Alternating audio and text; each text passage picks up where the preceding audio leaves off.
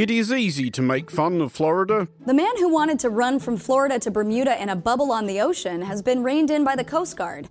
This is why we've done it so often before, and why, by golly, we're going to do it again. Florida, such a prolific furnisher of weird news stories that Florida license plates really should declare it the "and finally" state, has declared war on Disney World. Put 'em up! Put 'em up! It seems an unlikely conflict between a surreal theme park populated by absurd and grotesque characters who caper and romp to amuse and delight, and Disney World. Thanks for coming out. We're here all week.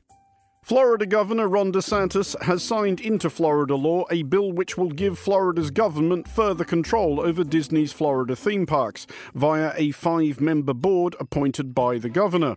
You may not be shocked to learn that the inaugural board will be entirely composed of DeSantis donors and/or allies. Yeah, I guess I can see Yeah, that. sounds about right, could be really. true. I mean, it sounds like him, Would doesn't not it? be surprised at all. Sounds like him. Yeah.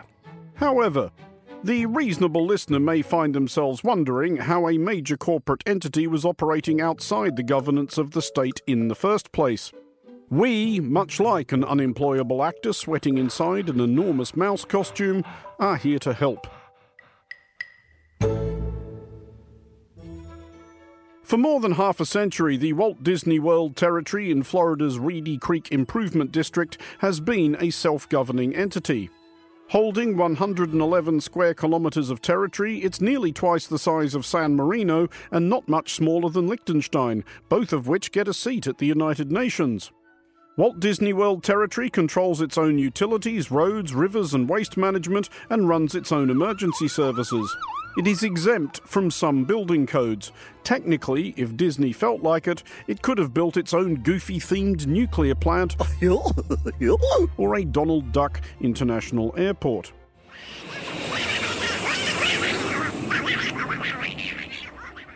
Disney's special arrangement with Florida began in 1967.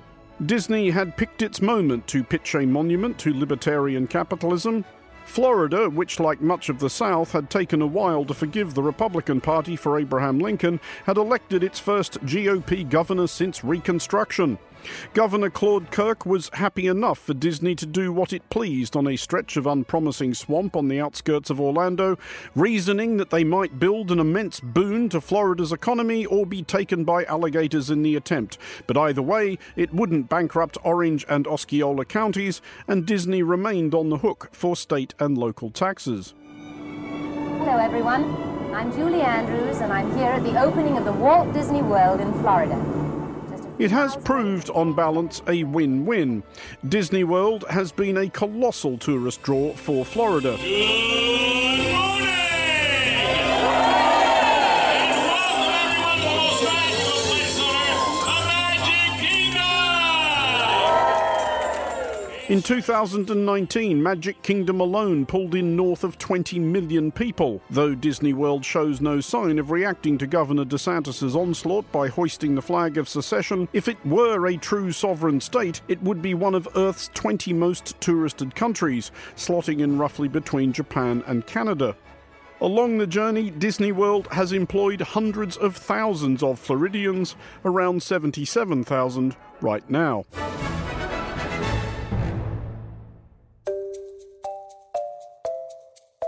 Which brings us to the question of why Governor DeSantis is bearing down upon this prolifically golden egg-laying goose, bearing a cleaver and a demeanour of vengeance.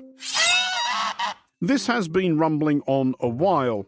DeSantis signed an earlier bill revoking Disney World's self-governing status last year. While there is always a case for asserting the primacy of an elected government over a corporation that wants to do as it pleases, it is not one that is usually argued by Republicans such as DeSantis, who tend to regard such interventions as intolerable trussing in red tape of the spirit of free enterprise. DeSantis' grudge against Disney is a consequence of Disney's objections to another law signed by DeSantis in 2022, which substantially prohibits discussion of sexual orientation or gender identity in Florida primary schools. Disney, if only after pressure from its employees, opposed what had become as the Don't Say Gay law. Say gay! Say gay! Today, dozens of Disney employees walked off the job. DeSantis struck back and has now struck again.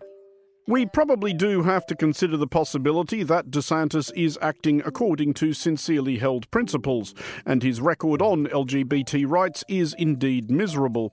But this latest assault on Disney seems more like an opportunistic raid amid a wider campaign in the culture war that DeSantis is making a motif of his governorship. In law and in rhetoric, DeSantis has defined himself against the menace of woke. Florida, he has thundered, is where woke goes to die, along with everybody's grandparents. DeSantis may believe this as well. It takes all sorts. But DeSantis also knows that the summoning of this bogeyman, though I suspect we probably have to refer to it as a bogey person now, honestly, world's gone mad, etc., plays well with the seething, credulous, fox-watching yahoos comprising much of the Republican base, and there is a presidential election next year. DeSantis has not yet declared himself, but is polling respectably, and as of last November's gubernatorial election is a proven winner in Florida, without which it is nigh impossible for Republicans to take the White House.